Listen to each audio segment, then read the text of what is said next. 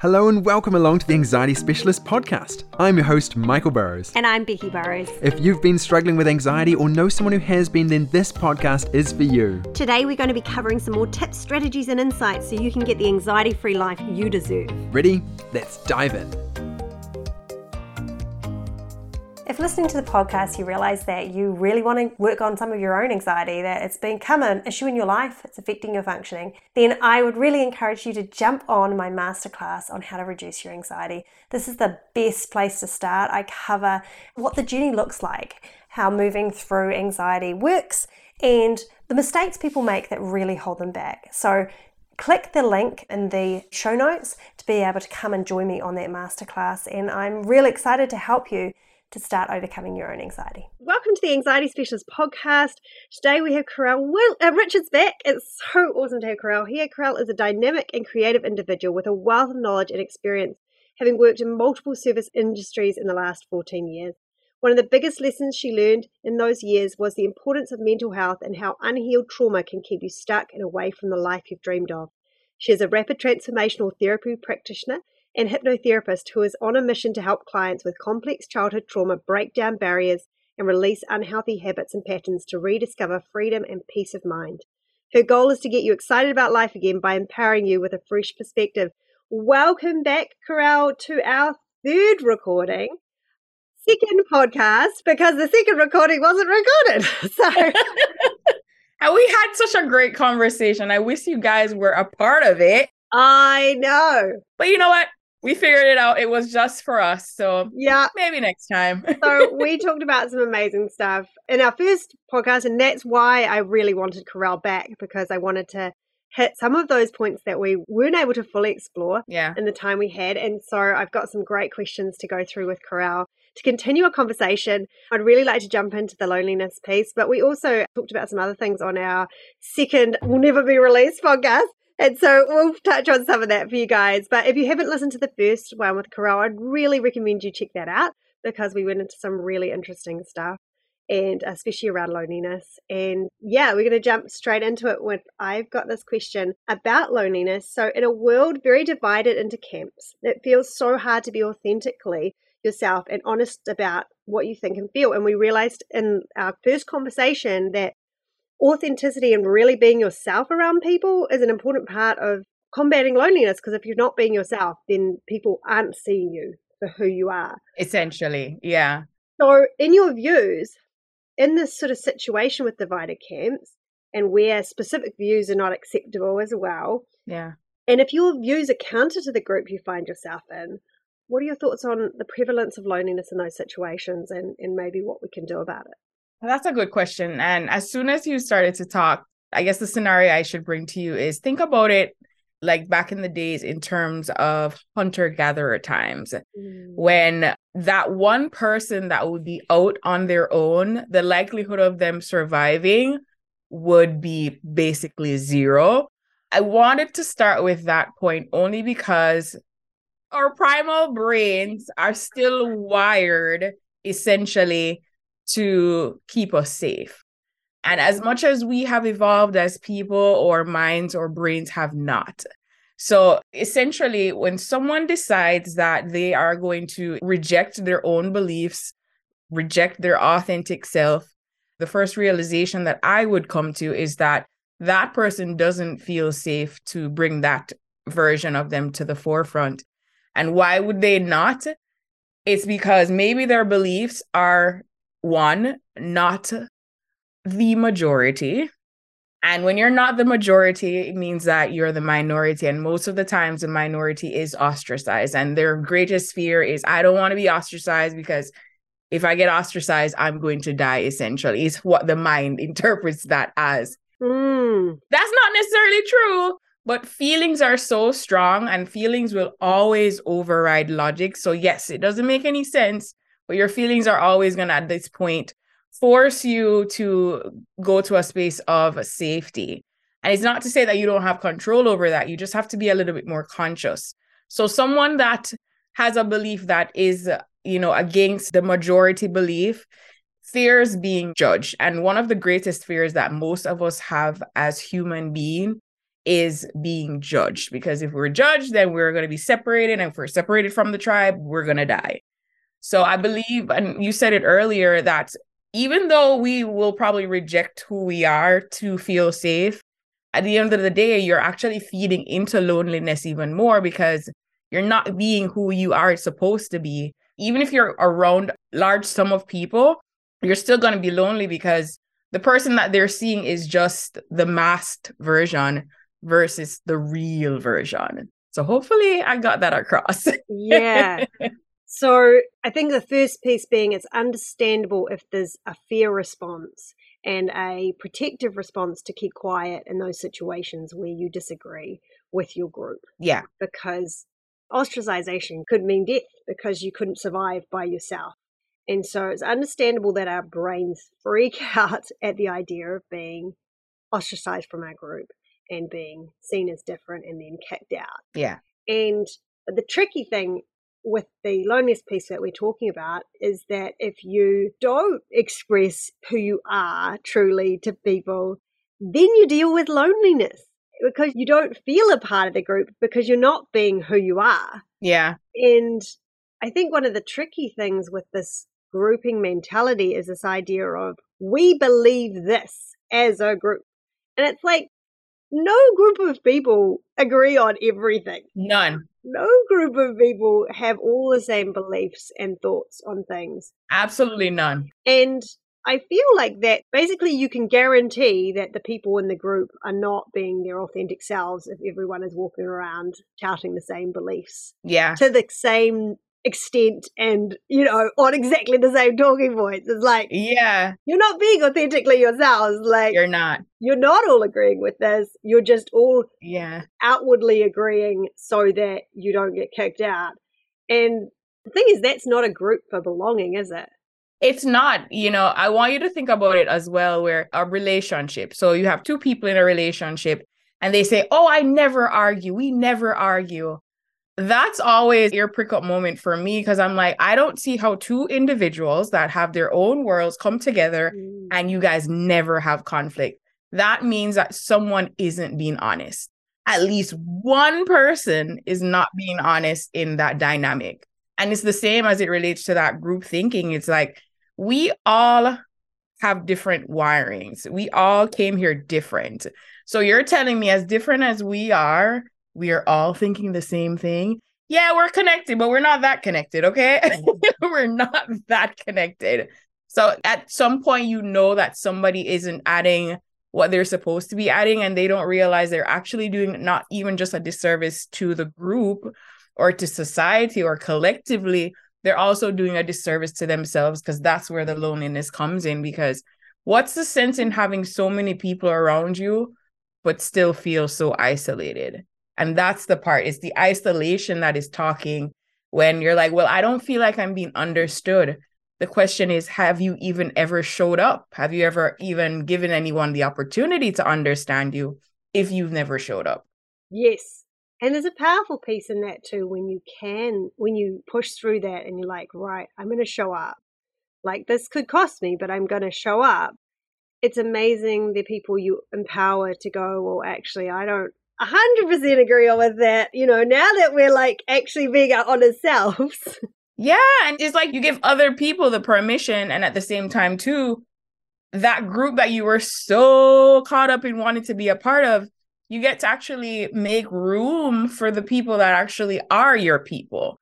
And again, it's not to separate yourself. It's just like you're more around not like-minded people, but people who are willing to respect your views, your beliefs, and see you, hear you, and understand you. Because what's the point of living in this life if you're not going to show up and take up some space as you? Because you're here for a reason. And that's a way to attract not people who think exactly like you, but to attract people who are willing to engage with people who have different thoughts. Yeah. And who are willing to be their authentic selves. And you get to interact with people who genuinely like you for you rather than interacting with a whole lot of people who are... They like the representative. Yeah. Yeah. And it's not even leaving the group. It can be just stepping out in the group and being a bit honest about something you disagree on or something that you think differently about. Not in a let's change everyone's mind so they think like me. No, because you'd be doing the same thing that they would be doing, right? So it's going from a space of understanding that, you know what, my beliefs, my views aren't necessarily the same, but I'm still respecting their views. I'm just also respecting mine. Yes. And then it's seeing whether there are people within that group who are willing to engage with that, or whether actually you need to make room. Maybe that group isn't going to be the best place for you to be, and that, you know, but it makes room for you to start finding the people where you can actually be authentically yourself. It's going to be uncomfortable. I'm going to be honest. It is going to be uncomfortable. You know, I silenced myself for a long time, and then taking those baby steps to slowly but surely speak up some more, it gets easier over time. You're going to probably shake in your boots the first time, probably the second time, more than likely the third time, but maybe the fourth, the fifth, the sixth time, it gets easier and you're not shaking so much, to the point that you get to a point that you are so grounded in what you're saying, especially if you know what you're saying and you trust what you're saying. There's this level of confidence that comes across in what you're saying that you're not questioning it. So even if someone else is to question it, you don't take it offensively. You take it as a learning opportunity. It's for growth. Not because you say it means that it's true. It's really just gateway to having a conversation, meaningful conversations that allow others to have an input without you losing your way in that conversation. So would that be the difference between kind of feeling confident in being able to have different thoughts, but not so rigidly in those thoughts that you can't have a conversation about them? Exactly. It's knowing that I go into conversations, knowing that I know something, but I don't know everything.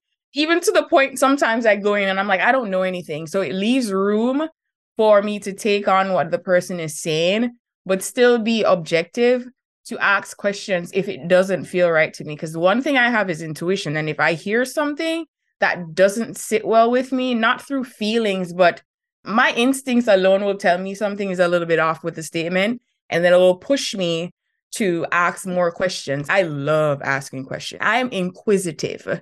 You know, the thing is, it's a part of my design. And I used to think that it was too much, or people used to tell me that it's too much. And I know that it's a part of who I am, because I'm here to learn. I'm here to, once I learn and I understand something, I'm supposed to teach it. So if I didn't ask questions, if I didn't do my research, if I didn't learn, then how would I be able to teach? So I no longer shame myself or guilt myself into feeling like me asking too many questions, me trying to understand, me having that willingness to learn is a problem. It's no, hey, it's just a part of who I am. And I lean into that. And I think that's how we grow. And I think that's why it's so important to be able to ask questions and dig deep and learn more and question what we think and put it up against new information and all that sort of thing. How important it is to be able to do that. Because without that, we get so stuck. And then we can't help other people to learn as well. Yeah, it's that flow-on effect. It's like blocking the river, like damming the river when you won't let people learn and explore. And I was just thinking about it with this sort of group situation. There's certain topics where if you came out straight away on the big ones, like especially transgender issues at the moment, if you're like, I have a different view on this, that's like quite a far along. There's other things you could start by saying, I slightly disagree with this thing that isn't quite as transparent. Like, rip the Band-Aid off. You would go with the hard one first? Just rip it. I know, I get it. I see the reason why we would want to tiptoe, but I do believe sometimes we are doing ourselves a disservice to be tiptoeing. Sometimes it does need to be ripped off. It's just knowing your audience is very, very important, you know, and also accepting that you're not going to get it perfect all the time. There's going to be moments where you rip it off when you needed to tiptoe. There's going to be moments that you needed to just tiptoe and you ripped it off. I don't know if I said the same thing just now, but if I did, you know what I'm saying. Yep. Yeah. You get what I'm saying? So it's just accepting that this isn't going to be perfect. It's really just us being ourselves, having these conversations. We're going to mess up. We're going to make mistakes. And it's just having grace for the individuals that are involved in the conversation to be like, No one, at least in my opinion, I don't believe anyone goes in with the intention, or some people don't go in with the intention of harming when you're having meaningful conversations, especially if these are your people. So if you start to get, a little bit triggered, things start to get a little bit uncomfortable, one, you can state what you're feeling and also express to them, hey, this is how I felt as it relates to what you said, and just talk through it. I think that's why we have a mouth that have words that come from it. Do you know we're the only ones that can speak words, out of nature? Why not use that? Conversations are so vital. Use it. I think this is the really interesting thing. What you were saying is know your audience.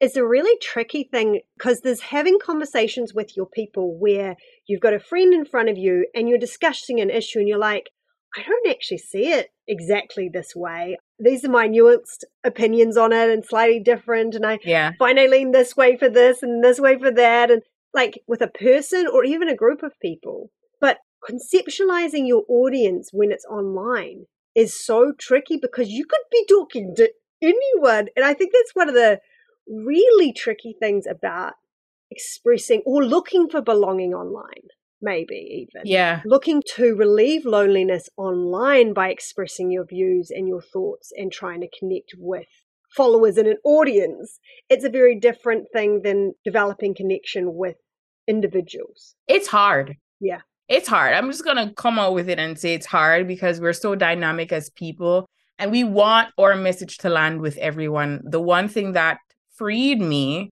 because I'm fairly new to the whole podcasting thing, I launched my podcast yesterday. Oh my gosh. And even before that, I was on a couple of podcasts and I'm like, I had to accept that not everyone is going to be in agreement with what I have to say. And that's okay. That is what I had to legitimately tell myself. It's like your people, whoever needs to hear it will hear it and they'll be grateful for it. And I look at it in a way where what is the trade-off for not saying what I have to say? It means that who needed to hear it isn't going to hear it. Versus, okay, if I say it, the person that needs to hear it will hear it. And some other people will too. And they'll probably take offense to it. But whose business is that? And it's not like my intention was ever to harm. I'm just giving my opinion with my experiences. So if they take offense to it, they got to question, why is it that they take offense to something that is my experience? Yes. Yeah, it's tough, but it's possible. Yeah. Going back to the not being ostracized from the group thing. Yeah. I just don't think our primitive brains can quite wrap our heads around interacting with the entire world. Like, I feel more primitively we would have up to 50 close connections. I think it is something like that. We're only made for a smaller group of people. And so the ability to be in front of and connect with such a larger group. And so I wonder if that's what kind of can get us sometimes, is because we're not quite set up to deal so globally. Now I'm thinking, and even from my own experience, I can say that I've never been a large group kind of person. I have probably a handful of friends. And I'll say a handful, I'll say about 3 to 4 people I'll call my close friends, and everyone else is just, associates. So when you just said that just now, it brought to mind the idea that you have your people, and your people doesn't have to necessarily mean 50 plus people. And I get it. Social media makes it seem as if, oh my God, I have all these thousands of friends, or I have all of these thousands of followers. Followings, friends, that doesn't denote connection. Connection is something a little bit more special. In fact, a lot more special than someone that follows you or someone that, you can say is your friend. And I want to describe to you connection for me. It has gotten to the point where I now know that no matter where I go, I will always have this connection with my friend. When you are able to just be just raw, just vulnerable, your ugliest moments, and I mean your ugliest moments, and not feel like you are going to be judged, there's this peace of mind that takes place. There's this safety that happens within you that no distance can break. And you don't get to experience that with a lot of people, I've recognized. And a lot of people don't even get to experience that at all. And that's the part that breaks my heart, is because We place so much emphasis on, oh, I have to have this amount of likes or I have to have this amount of followers, not realizing that it's not quantity, it's really quality. And once you've experienced it, I promise you, you don't always just get it in, relationships, romantic relationships, intimate relationships. You can get that with friendships as well. And I think also, if you truly know and understand and love yourself, there's no day that you feel lonely. You might miss people, but loneliness is not even a concept because you're so connected to you. So before I was talking about being connected to others, but if you have that level of connection with yourself, loneliness is not even a concept. It's not even a concept. I love how we've gone sort of global and been like, actually, right down into the core of it, which is loneliness is about actually being able to connect with yourself. Yeah. And I guess with what we talked about last podcast about being authentic and needing to that authenticity with yourself, for being honest with yourself about who you are and what you think. And, you might not be all the beautiful things that you would like to be, and you're a work in progress, and where you are is enough, and you're that acceptance of self now. That's it. And it's been interesting connecting with you on the self-acceptance piece, because one thing we figured out at the end of the first podcast, like after we'd stopped recording, was that we're both manifestors.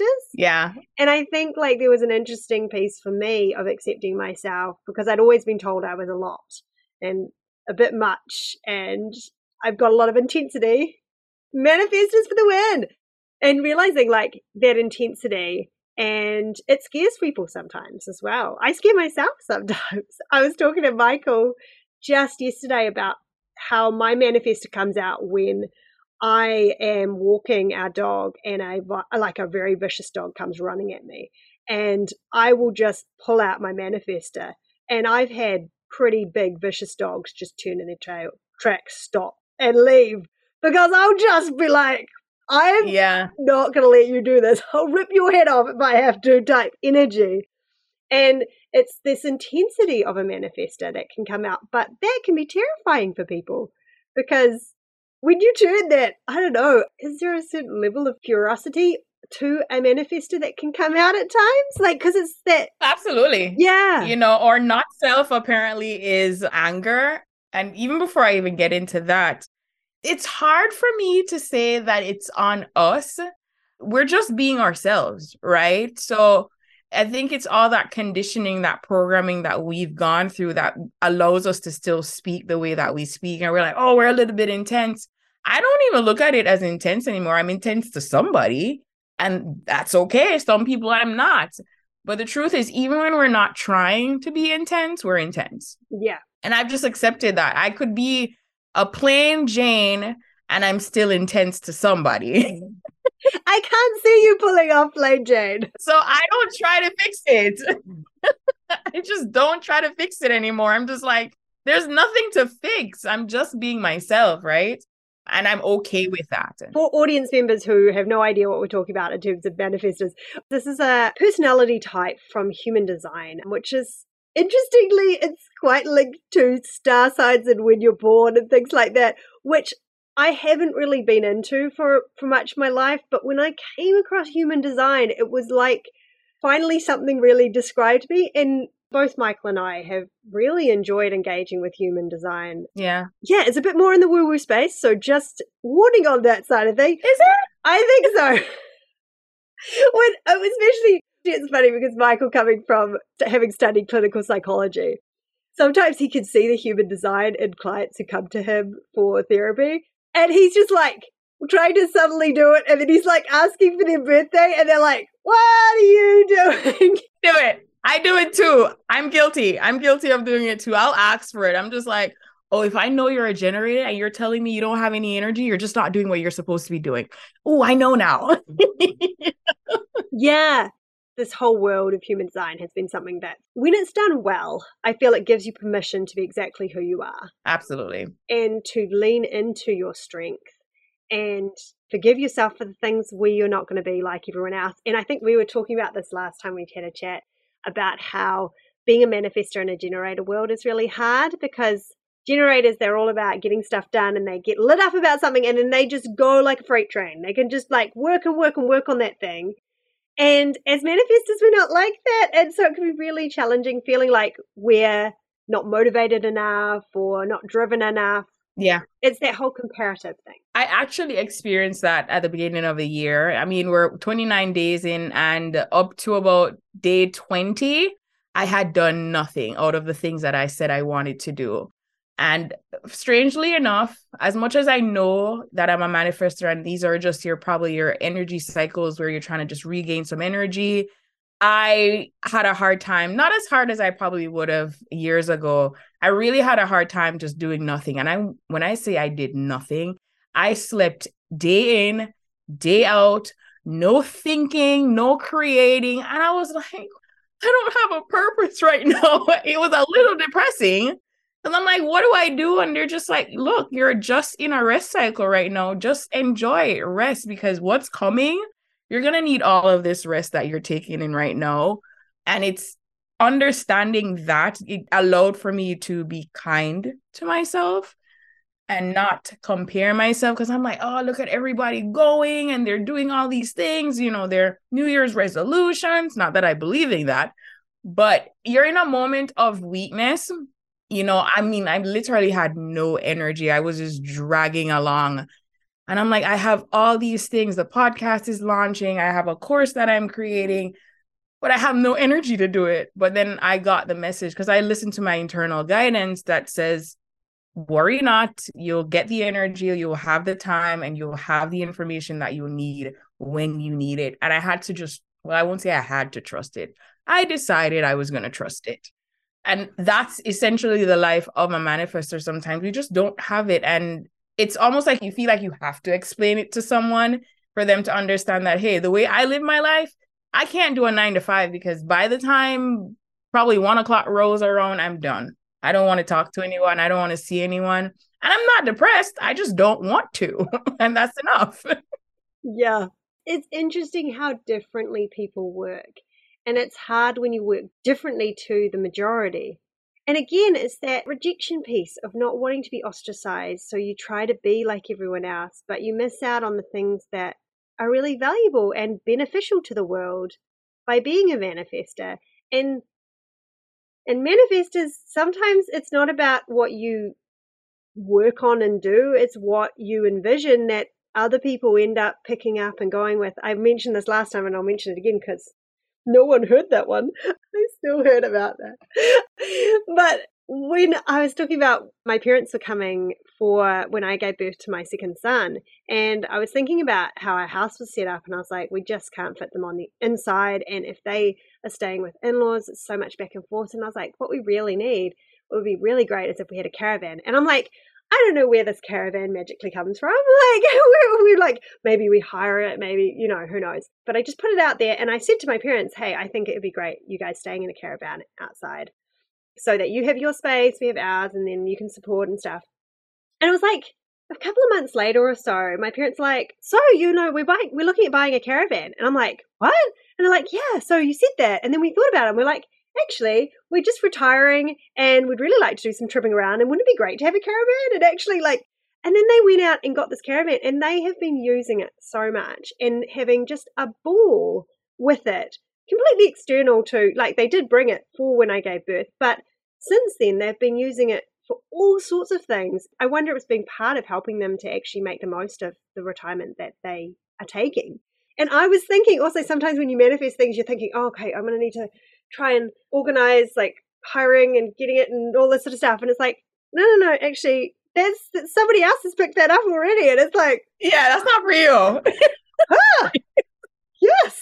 I was like, you're welcome. Yeah, absolutely.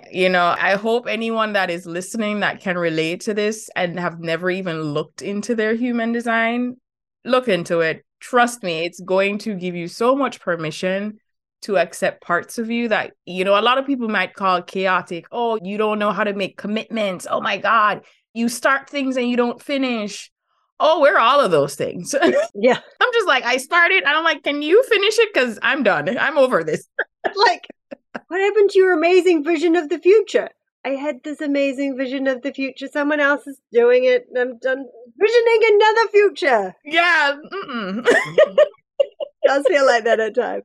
Yeah. And I used to be so hard on myself about that, but I now understand that, okay, I'm just supposed to start it and move on to something else. Because I remember saying to a lot of people that after 2 years, when I used to work in corporate, I was just like, okay, it's the 2 year mark. I need to find another job because I'm bored out of my mind. And that was because I had learned enough. And because I learned so quickly, it's just like, okay, it becomes very mundane. And once it starts to become mundane, I'm just like, I'm not excited anymore. I start to drag and I'm just like, I start to not show up at work and all these things start to happen. And I'm just like, look, we're going to have to start a business because you cannot continue like this. And so said, so done. So, it really does give you permission to go in the direction that innately that you're supposed to go and are just a little bit afraid because you think maybe you're going against the grain. The truth is you are supposed to go against the grain, at least if you're a manifester. Yeah, it's tricky. I'm married to a generator, so being married to a generator can be tricky because he is more in line with how in terms of like productivity and side of things. But it's interesting because he's really solid in terms of he'll work on something till the day he dies. Sometimes when he picks something up, it's like, you're going to be doing this for the rest of your life, aren't you? And it's like, pretty much, yep, I've committed myself. And it's like, wow, okay. Yeah. And then realizing that's not me. But it's been quite cool. I like that we describe me as a Ferrari. We just need to point me in the right direction. It's like I can go really fast and like sometimes like I can read a book and pick up the concepts like that and subtly and like implement it. Yeah.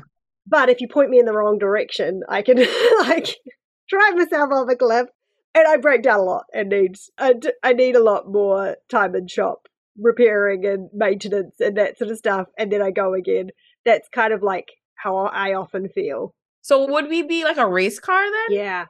It's like, I feel it's like the difference between like a really solid like Honda Toyota who will just go and go and go. It's like very little maintenance, very reliable, but not going to hit those high speeds or just like crush it when, but a race car can go really fast. It can like turn really quickly, but they just have so many problems, like in terms of like breaking down and like, it's part of being a race car. It's like you can drive really fast into a certain direction and it's just like, yeah, it's been one of the best ways because like it feels a lot nicer being compared to a race car as well because it's like, yeah, I am like that. Yeah, you have those moments. It's really cool that I can go really fast and I can pick something up and run with it. But I don't keep going and going and going, like I need to repair. I need to like, if I'm going the wrong direction, it's going to take me a minute to like turn myself around and come back and like get myself going again. And it's like, yeah, I'm a race car and that's okay. And Michael's more of a reliable Toyota. And that's great too. And that's okay. That's really cool. Okay. Yeah. I feel like the manifestor thing I've known for a year or so. And I'm still trying to leaning into accepting that part of myself, accepting that that's kind of how I am. I've kind of always known that I could do these visions. And I found it really hard at times because I would speak about something that I was thinking about and everyone would jump on board. And I'd be like, I don't know if I'm actually going here, people. Like, I'm just talking and I know that you believe it all like really intensely because I'm a manifestor and you can see it and I can see it. But I don't know if next week I'm still going to be going this direction. So I think someone else might need to pick this up, guys. And yeah, I guess learning that about myself. Yeah. Learning anything about ourselves so that we can have more acceptance and kindness about how we are different than where the positive elements are to that. Yeah. It sets the trajectory for how we treat other people because if I can stop judging myself, it means that I'll go out into this world. And even if somebody's judging themselves, it's almost like you're like, hey, you don't need to be hard on yourself. It's just it's just a grade or it's just a trip. You can then reassure them because you've, in a sense, been practicing how to reassure yourself.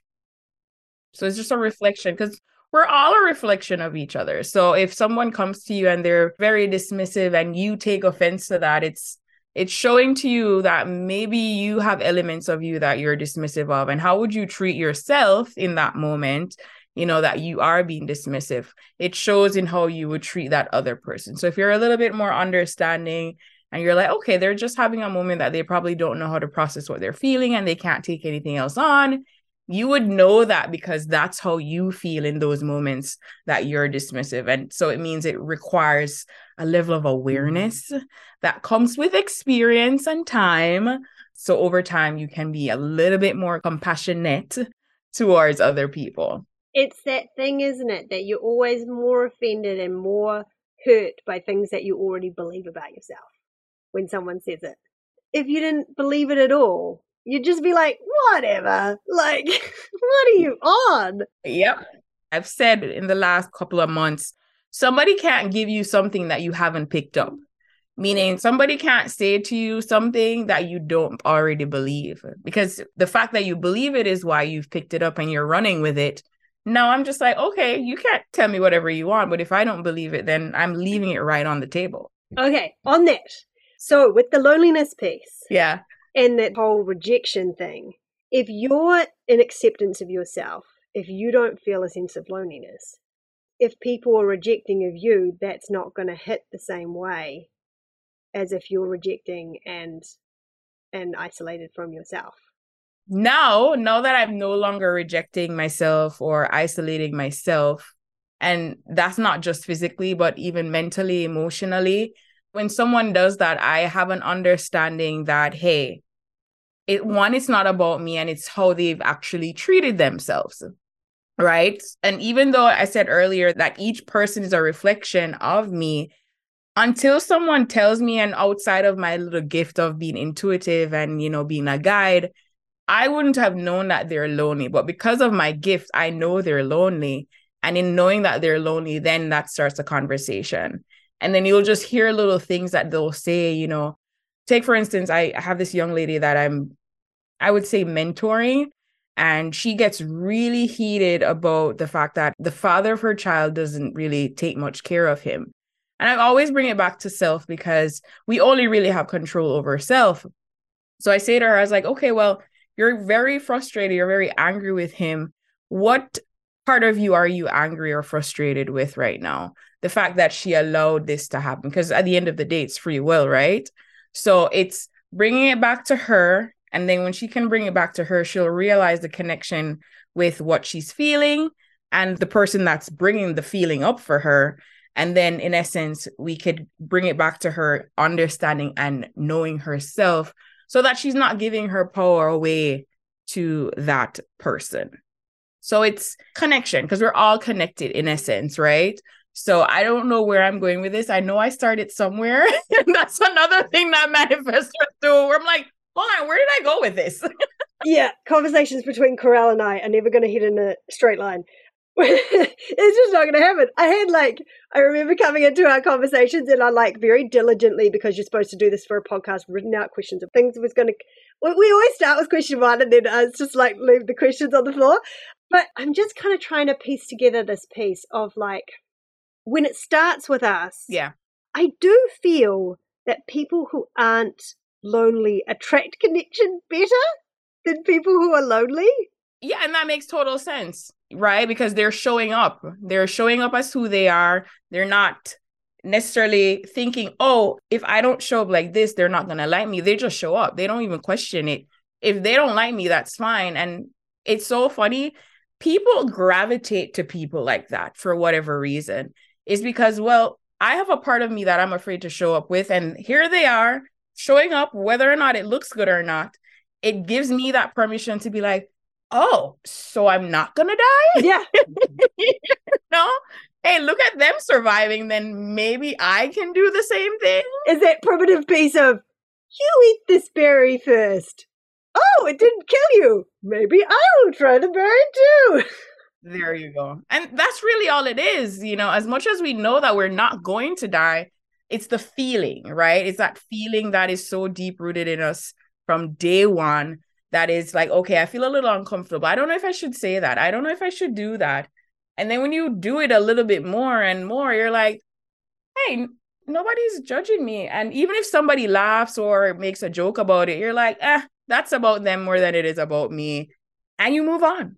And the more you move on is the more that you are pushed, the more you are pressed to show up with more of you, that it becomes innate. It's just this thing that you do now. And, they ask, where did you get this confidence from? And I'm like, I'm just being me. Yeah. It's the process of being yourself means you show up, you have more confidence, and then it gives other people confidence to show up as themselves. And you cannot connect. And we've said a lot about the loneliness piece of yourself, and that if you're not authentically being yourself, other people can't connect with you, but you can't authentically connect with other people who aren't being themselves.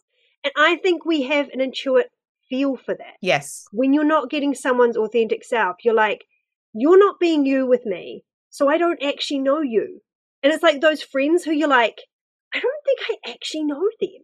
Like, I don't know really what they think. And so you're not really connected to them. Yeah, that's so true, and because we're in an age where, because we like the same things, we're around the same people. Oh, you're my friend. Oh, we're connected. That's not really a connection. I'm going to be honest with you.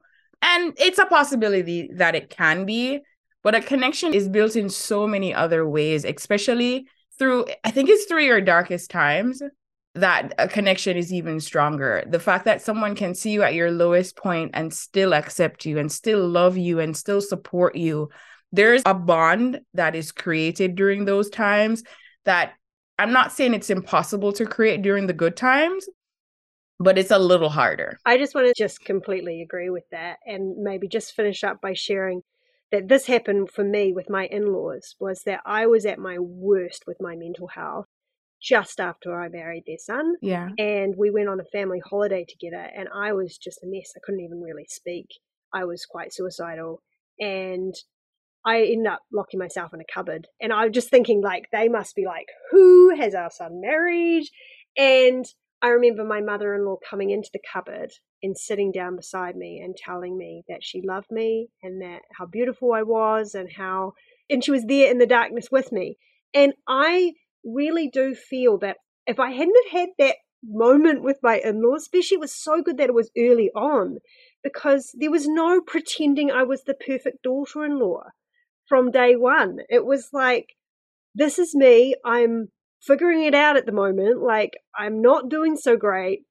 And you love me like this? Okay. So I can be me going forward, and you can be you, and we can have this. And I have an amazingly close relationship with my in-laws, and they ended up moving to the same city as us just before I gave birth to our first son. So we pretty much co-parent with them. They spend a lot of time, both my sons now, and I just don't think I would have been able to do that if I hadn't have leaned into the hard time and allowed them to see me in that. I think sometimes we can hide away from people especially with our mental health, when we're struggling with anxiety or depression. Yep, that is so true. But actually, when we can be ourselves around other people in our darkest times, that's where the real connection comes from. That isn't just about performing and being a certain way. And I think that's really powerful. And yeah, and it goes both ways. But you being authentic and the other person being willing to be open and authentic with you as well. That's where we really combat and move away from the loneliness and isolation and actually have connection and belonging, is when we can do that.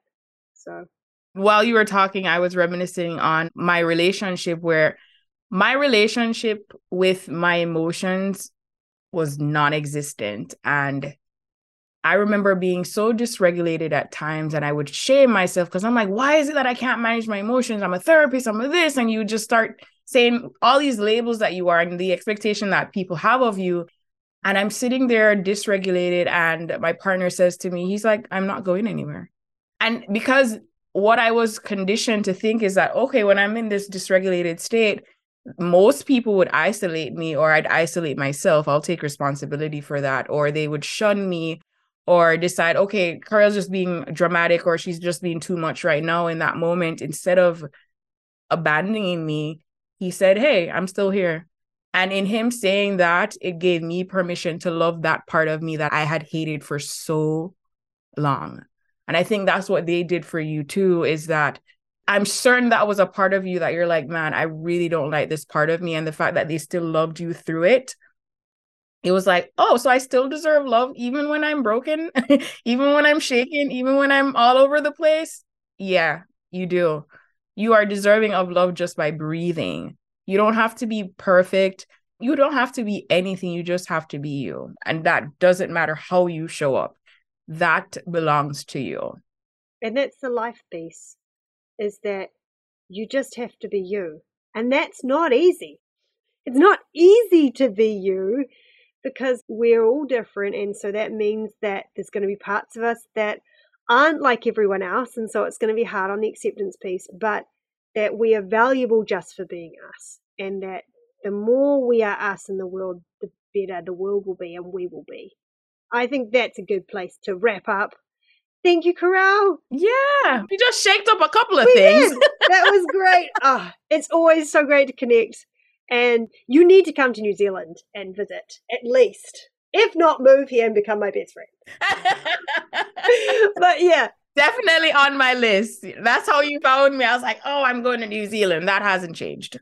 I was watching actually an Instagram reel of yours where you mentioned you wanted to go to New Zealand. And I was like, yes, got to meet in real life at some point.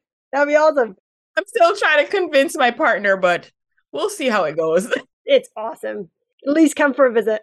We'll convince him. Absolutely. Yeah, but thank you so much, Caurel, for being on the podcast again. It's been so great to talk with you and get your insights on these, especially around loneliness, I think. And it's such a big thing for so many people. So again, thank you. You're welcome. And thank you for listening to the podcast. We really appreciate you and hope you have a wonderful day. Thank you for listening to the Anxiety Specialist podcast. That's it for this week's episode. If you found this episode helpful, make sure to click the follow button and please do share this with your family and friends. And don't forget to follow us on Facebook or Instagram. That's @Anxiety Specialists. And if you're interested to learn how you can live an anxiety-free life, you can get our epic Anxiety Reducer Guide absolutely free, so you can get started right away on getting your anxiety back down. Just grab the link in the show notes. Feel free to message us and let us know what you'd like to learn next. I am your host, Michael Burrows. And I'm Becky Burrows. And we're going to be back next week with more tips, strategies, and insights so you can get the anxiety-free life you deserve.